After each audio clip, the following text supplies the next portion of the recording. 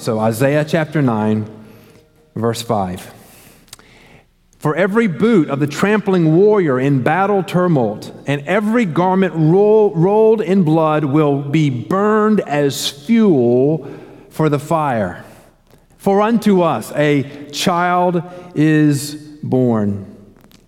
To us a son is given, and the government shall be upon his shoulder, and his name shall be called Wonderful Counselor, Mighty God, Everlasting Father, Prince of Peace. Of the increase of his government and of peace, there will be no end. On the throne of David and over his kingdom, to establish it and to uphold it with justice and with righteousness from this time forth and forevermore. The zeal of the Lord of hosts will do this. So like Jeremiah, Isaiah was prophesying to people who would know the judgment of God through his punishment by allowing invading armies to come and take them captive. Isaiah prophesied the fall of Israel to Assyria, but his main attention, his main focus was on the southern kingdom of Judah.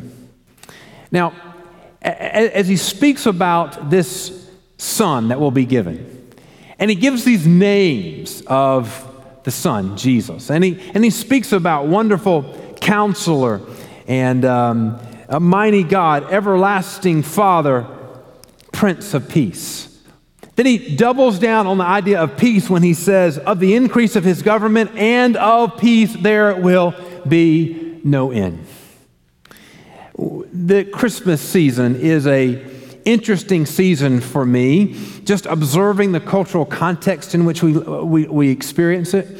Certainly you cannot really walk through this time of year without recognizing the deep and abiding themes that come right out of Scripture. And so even in the most secularized of celebrations, but the truth of it is, much of the cultural celebration of Christmas has whitewashed the testimony of Scripture and replaced it with things that seem significant but really have no value at all. And so the Hallmark movies that I love to make fun of, and some of y'all really like to watch, all have as their theme a happy ending, because at Christmas everything has to end happy, right?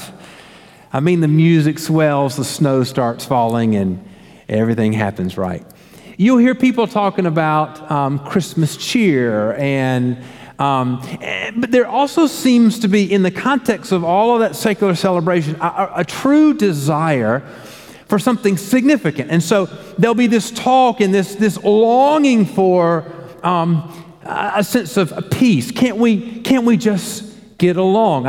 We were watching a movie, Home Alone, recently, and the scene where the little boy that's defending his house was talking to his older next-door neighbor, and they were talking about the broken fellowship of his next-door neighbor and his son, and they said, but this is Christmas time. If there was ever a time to make relationships right and to restore things, it's this time of year. And of course, when you watch that movie, you're like, yes, that's right. This is the time of year to do that, and it always turns out well. We have a God-given, I think, natural and good desire for peace. But the reality of it is, since the fall of man, literally since Adam and Eve walked out of the garden, there has never been a moment of peace this side of heaven. Just watch the news this afternoon when you get home. Pull up your Twitter feed, and you'll see story after story, some of them more horrible than you can imagine. Anything but peaceful. We long for peace. Our world spends tremendous effort and energy and resources to try to achieve peace, and yet it has not come, it will not come this side of heaven. It doesn't matter how strong your army is, or how popular your government is, or how wealthy your people are, there will never be peace among men this side of heaven. But the news is worse than that. And I think what Isaiah is getting at is the even worse news. And that is, that the Bible declares that our sin has made us enemies of God. That's a strong word, isn't it? I mean, there's some people I don't necessarily like, but I wouldn't consider myself an enemy of them. There's some people that don't necessarily like me, but I hope they wouldn't think of me as their enemy. But the Bible says of us, those who are living in sin, unrepented, not covered by the blood of Jesus, you are an enemy of God and therefore under the righteous, holy wrath of God. The other word that you can use for wrath is hatred. And when God hates something, it's not a negative, it's not a sinful thing. It is a righteous and holy thing. And in sin, we are enemies of God, and He has His wrath over us. That's not good. In fact, that is the very definition, the very opposite reality of anything but peace. Man is not at peace with God. The prophet Isaiah spoke to a rebellious and sinful people that there was coming a day when a child would be born. A son would be given that would cause the people who walk in darkness to see the light, the great light, and the people under the wrath of God to come and know peace through the Prince of Peace. And so this morning, I want us to consider what it means for Jesus who has come, who is the Prince of Peace and provides for us redemption before a holy God and peace with God. And from this passage, I want us to talk about these things. Number one, when the Bible talks about the kingdom of God, it's very clear the former things are passing away, and I think that is a great thing indeed. So I want to talk about what it means for former things to be passing away. And then secondly, Jesus establishes a glorious kingdom. So there is a glorious kingdom coming and a king who redeems, both of which are Jesus. But let's begin with former things will pass away. That's why I wanted to read verse 5. So take your eyes and look back with me in your scriptures to verse 5, where as Isaiah the prophet is writing, he says, every boot of the trampling warrior in battle tumult and every garment rolled in blood will be burned as fuel for fire. Now, that's not disconnected to what comes after that, for unto us a child is born. That is in inseparable relationship to that. Because what the prophet is saying is that everything, when Jesus comes and establishes His kingdom, everything is going to change. The former things are passing away and new things are coming. Now, the reality of it is there will be no peace in this world with the things of this world. The great theological tragedy of our present moment is that the great promises of God of eternal redemption have been perverted to be small promises of temporary pleasure. What I mean by that is the theological weakness of our day is we've taken the great promises of Scripture to redeem us, to give us a holy home in the presence of God, to give us glorified body to dwell in the house of God forever and ever and ever, to overcome the suffering of this day with the glory of heaven. And we weaken that down to just saying, well, you can have your best life now. Dear friends, Scripture doesn't call us to have our best life now. It calls us to suffer for the gospel that we might be in glory for eternity with the living God. Don't weaken the promise of Scripture. The promise of Scripture is not that you will have peace on this earth with the things of this earth, but that you will have peace with God in eternity. There will be no peace this side of heaven with the things of this world. As Isaiah proclaims these words of hope from the Lord, these are not words concerning worldly improvements. He's not talking about having a better life or more money or more success or less present suffering or less present difficulty. These promises cannot be accomplished in the context of a world broken by sin. No matter how good the things of this world are, there will never be peace in this world. Doesn't matter how much economic success you have, how much political power you gain, how much physical strength you muster, how much military might you have. There is no peace in what is cursed by sin. And everything this side of heaven is cursed by sin. So the idea there is that the former things will pass away. And in my notes I wrote, praise God. Praise God, the former things are passing away. In verse 5, Isaiah tells us that the instruments of this world will have no purpose in the kingdom to come. And so what does he talk about? He says the warrior's equipment. So the boots of the warrior are going to be burned up in fire. The garments that are stained with blood from battle tumult will be burned up as fuel. In the kingdom of God, there will be no more need for the instruments of this world. And so when Isaiah says they were burned as fuel, this is recognizing these things have no value according to their former use. Their value is no more other than just fuel for fire. You know, as time marches on, there are always things that have great value today that tomorrow will have zero value. I love going to things like the Agurama or historical museums like that, and sometimes they'll have instruments, farm instruments, and tools on the wall, some of which I recognize. Well, that's a plow, and that's something else. But then there are those things that nobody knows what in the world they were used for. You ask folks, what is that? Well, I don't know. And the reality of it is, at some point, it probably had some value. At some point, it had some use. But because technology changed, because of the needs of farming changed, now that tool has no more value, and it's either been thrown away, it's been made into something else, or it hangs on the wall in some museum for people to look at and go, I wonder what you use that for. The image here is that the things of this world that we have invested so much time and money in someday will be nothing better than just stuff that you put in a fire for fuel. And the things he talks about here are things that we put a lot of value in. So he says the boot of the warrior and the garment stained by blood. Listen, you don't have to know everything about world history and about all those things to know this. Every government that has ever existed has put a lot of money and a lot of time and a lot of effort in its army. And you equip your army well. And so the thought of any nation taking its instruments of war and burning them as fuel is a pretty dramatic reality. This is an important reminder to us of the diminishing value of the things of this world and the hope for the kingdom to come. I mentioned to you that the first line I wrote in my notes preparing to preach this message was, former things will pass away. This is a good and glorious things. Praise God for that. Oh, praise God for that. Everything about this world is stained with the corruption of sin, war, brokenness, hurt, woundedness, heartache. And this, my friends, I think is a word of hope to those who have been broken.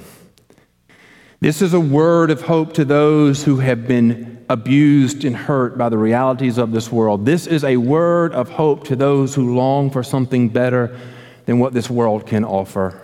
The former things are passing away, and the admonition, the promise here is put your hope in Jesus alone. Verse 5 prepares us to understand the following verse. Look not to the world, look to Jesus. Look not for a better world, long for the coming kingdom of God. Put not your hope in the instruments and power of this world, but put your hope in Jesus alone. For unto us a child is born, unto us a son is given. Former things will pass away, and there is coming a glorious kingdom. So immediately in verse 6, Isaiah writes of a child being born, a son given, and the government shall rest upon his shoulders, and his name shall be called Wonderful Counselor, Mighty God, Everlasting Father, Prince of Peace. Of the increase of his government and of peace, there will be no end. On Jesus rests all the promises of Scripture. So verse 6 points our attention to what is to come. God will give us his son, a child being born. That means he will be fully man. A son will be given, pointing to he will be the Son of God, that he will be fully God. And Jesus will establish the kingdom of God, that he will be a wonderful counselor, meaning he will rule in wisdom and in truth. He will be mighty God, possessing the power of God to execute his purpose and his plan. He will be the everlasting Father. The idea here is that he will be the Father of eternity. In other words, he has no beginning and he has no end. He is and he was and he will always be. And he will be the Prince of Peace, the Redeemer of man. God uses the church and his saints to accomplish his will, but on Jesus alone rest the promises of Scripture, and on Jesus alone is the one who fulfills them. Jesus fulfills the promise of a child born both fully God and fully man. Jesus fulfills the promise of the Word becoming flesh and dwelling among us. Jesus alone fulfills the promise to come in the power of God to raise the dead, give sight to the blind, make the lame walk, make the deaf hear, and defeat sin and death once and for all. On Jesus alone rest the promises of God, and he will bring about a kingdom unlimited by the corruption of sin. The kingdom established by Jesus is unlike any kingdom ever established by man. The kingdom of God is forever. It's not only forever, but it's forever increasing, and the kingdom of God is forever in peace. The kingdom of God will never end, and the kingdoms will never stop increasing, and it will only be in righteousness and in peace. The reality of it is, we don't know what that's like. The kingdoms of this world are constantly rising and constantly falling, and you don't always know who's on the rise and who's on the decline. There has never been a lasting peace in this world amongst any government since Adam and Eve in Genesis 3. Historians point to the Roman Empire as one of the longest lasting empires, but you Google that and there's a lot of debate about how you count that length and whether or not they really are the longest, but we can agree they lasted a really long time.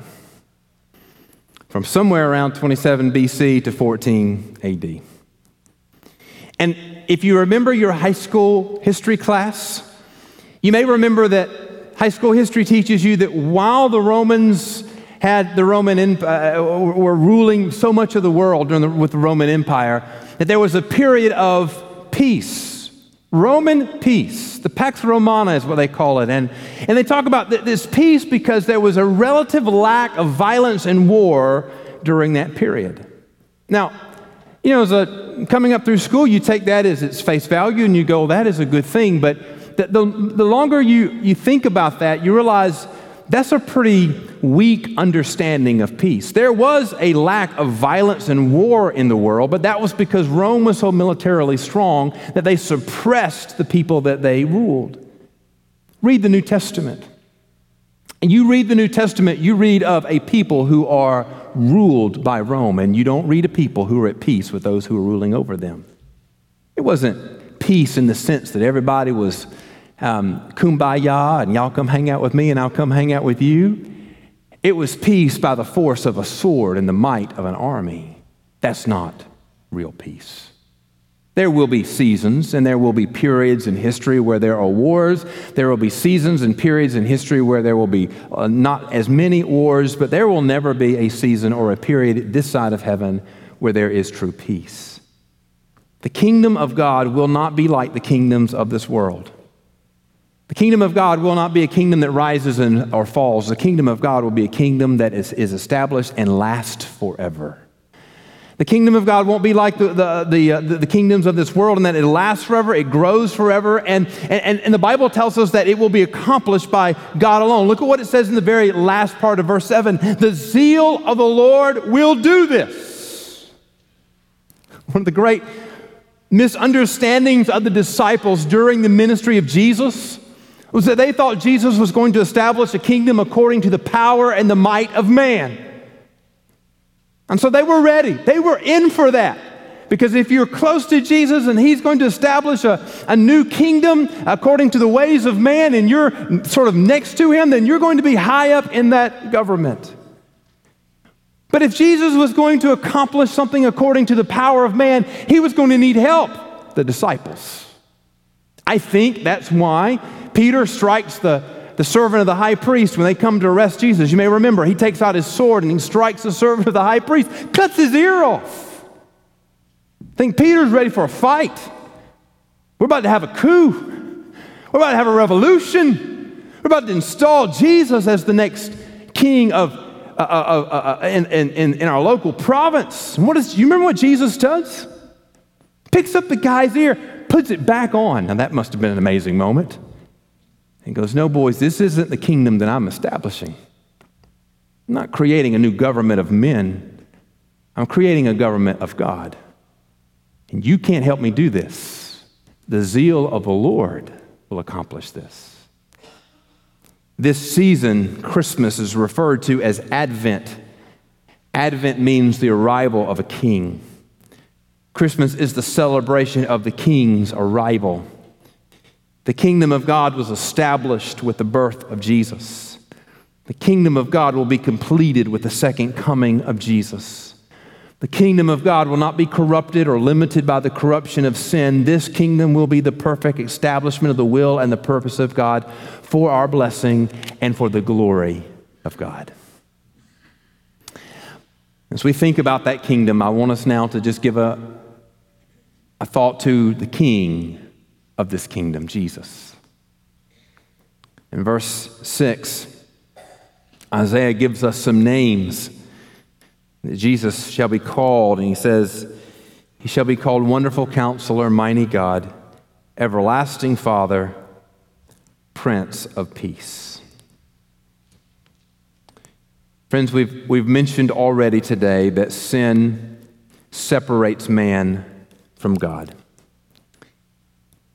In the list of names given to Jesus in verse 6, there's one that seems a bit strange, at least according to the way you think about kings of men. When he talks about being a Prince of Peace. Here God is describing his son Jesus, who would fulfill the prophecy to establish forever the kingdom of David. And most of the names or references here are references and names that denote power. Kings need power. Wonderful Counselor, knowing all things, all truth. Pretty cool thing to put on the resume of a king. Mighty God, unlimited in power. Yes, kingly. Everlasting Father, eternal, without end. Every kingdom wants to last forever. Very kingly. So far, these attributes are wonderful and good qualities for a king, a conquering king to have. But frankly, if you think through this, Prince of Peace seems to be a little bit of out of place for a powerful king. But I don't think it's out of place at all. In fact, I think, dear friends, Prince of Peace, out of all of these names, is the greatest among them. All the problems of this world point back to Genesis chapter 3, when Adam and Eve committed sin. When I was teaching this passage this week to our staff, I said, you can explain every problem this side of heaven by simply saying Genesis 3. Why is there death? Genesis 3. Why are there tornadoes and hurricanes and floods? Genesis 3. Why does neighbor hate neighbor? Genesis 3. Why does brother hate brother? Genesis 3. Why is there death and disease and brokenness and heartache? Genesis 3. All of that flows from the corruption that came into the world through and because of sin. Since then, every man, every woman, and every child that has ever lived has continued in sin. Sin is rebellion against God. God is holy and perfect and just. No sin or sinner can be in his presence. Therefore, sin has separated us from God, making us, as we've already said, enemies of God and causing us to be under the holy wrath of God. And in sin, we have no hope. But he's the Prince of Peace. Ephesians chapter 2, Paul writes these words. Remember that you were at that time separated from Christ, alienated from the commonwealth of Israel, and strangers to the covenants of promise, having no hope, and without God in the world. Dear friends, sin separates man from God, but the Prince of Peace came to reconcile sinful man to God. You see, Jesus draws the wayward and the far off back to God. Paul goes on in the 2nd chapter of Ephesians to say that through Jesus, those who are far off are brought near to God. Listen to what he says. But now in Christ Jesus, you who once were far off have been brought near by the blood of Jesus. The Prince of Peace makes a way for rebellious and broken sinners to come near the God of righteousness through his blood. The blood of Jesus is the sacrifice for our sin and covers over the stain of our sin. Through the forgiveness found in his blood, Jesus draws wayward and those who are far off back to a right relationship with God. Getting right with God is not about what you can do. Getting right with God is not what you ought to stop doing. And getting right with God is not what you ought to start doing. Getting right with God is about Jesus, the Prince of Peace, making a way for you through his blood to be brought back into a right relationship with God. Jesus alone makes peace between God and man. This is the good news. Jesus doesn't just make a way for peace, he is our peace. Listen to how Paul finishes this thought in Ephesians chapter 2. So in verse 14 he says, for he himself, speaking of Jesus, for he himself is our peace, who has made us both one and has broken down in his flesh the dividing wall of hostility, by abolishing the law of commandments expressed in ordinances, that he might create in himself one new man in place of the two, so making peace, and might reconcile us both to God in one body through the cross, thereby killing the hostility. And he came and preached peace to you who were far off, and peace to those who were near. For through him we both have access in one Spirit to the Father. Friends, that's some good words right there.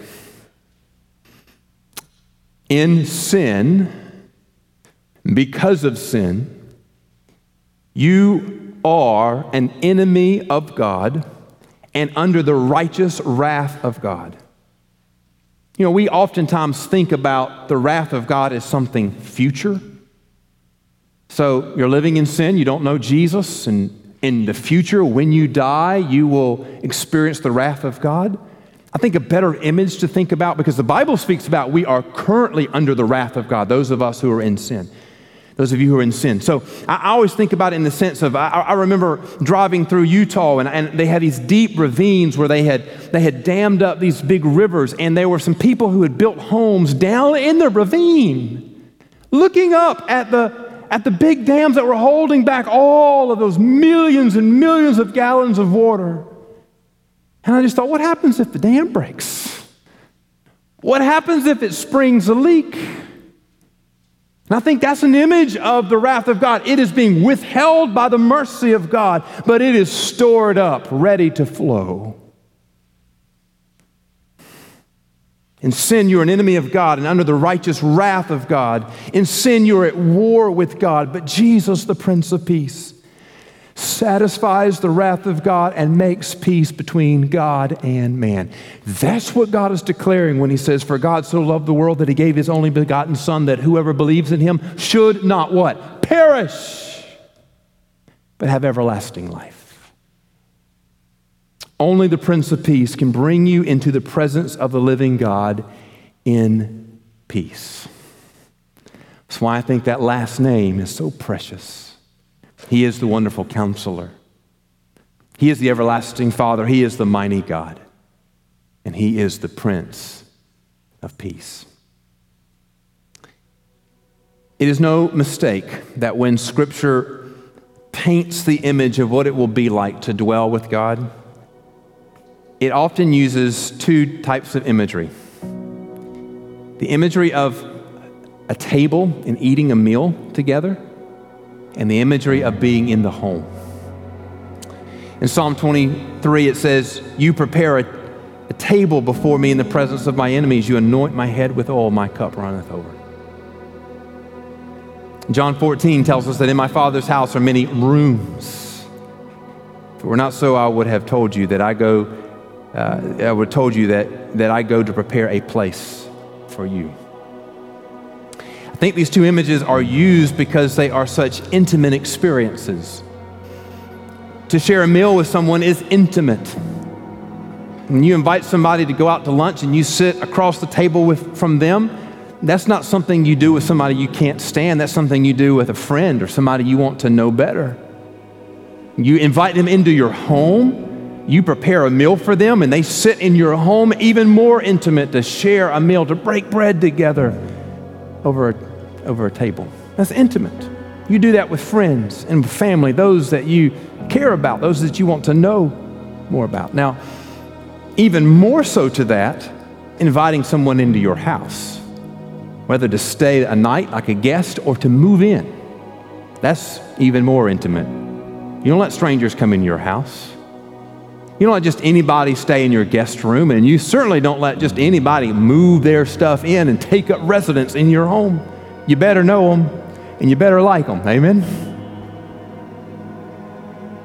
And those are the images that the Bible uses when it describes what it will be like for us to be in the presence of God. He prepares a table for us. He is preparing a banquet for us to come and dwell with Him in His home and sit at His table. When families are fighting, Thanksgiving meals either don't taste good or just don't happen.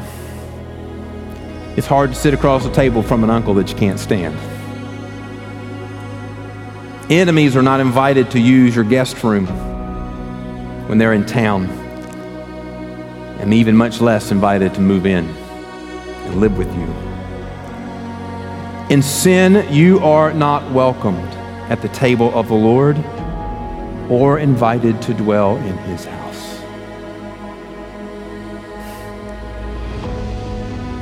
Just let that sit. In sin, you are not invited to the table of the Lord or to dwell in His house. But Jesus, the Prince of Peace, who shed His blood for the remission of sin, took our place on the cross, has made peace between God and man. The Prince of Peace has forgiven our sin. The Prince of Peace has satisfied the wrath of God. And having been restored to a right relationship, you are welcomed to the table. You are welcomed to His house. You are prepared for and provided for in His home. Friends, the peace that the Scriptures speak about is not the absence of conflict. The peace that Scripture speaks about is the peace that comes from knowing the Prince of Peace, who satisfies the wrath of God and restores a right relationship between God and man. And the beckoning for you this morning is come and know the Prince of Peace.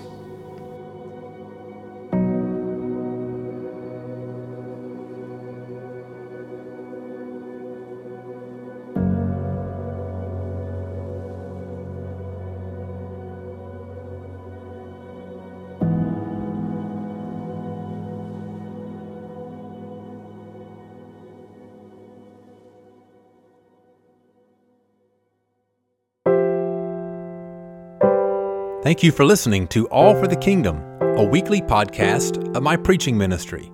For more sermons, blog posts, and other related content, go to bensmithsenior.org. That's bensmithsr.org. I am the pastor of Central Baptist Church in Waycross, Georgia. I would love for you to join us this coming Sunday at 201 Ava Street here in Waycross. Our morning services begin at 10:30 a.m. For more information about Central Baptist, go to cbcwaycross.org. Again, thank you for listening, and until the Lord returns, let us live each moment all for the King and all for the kingdom.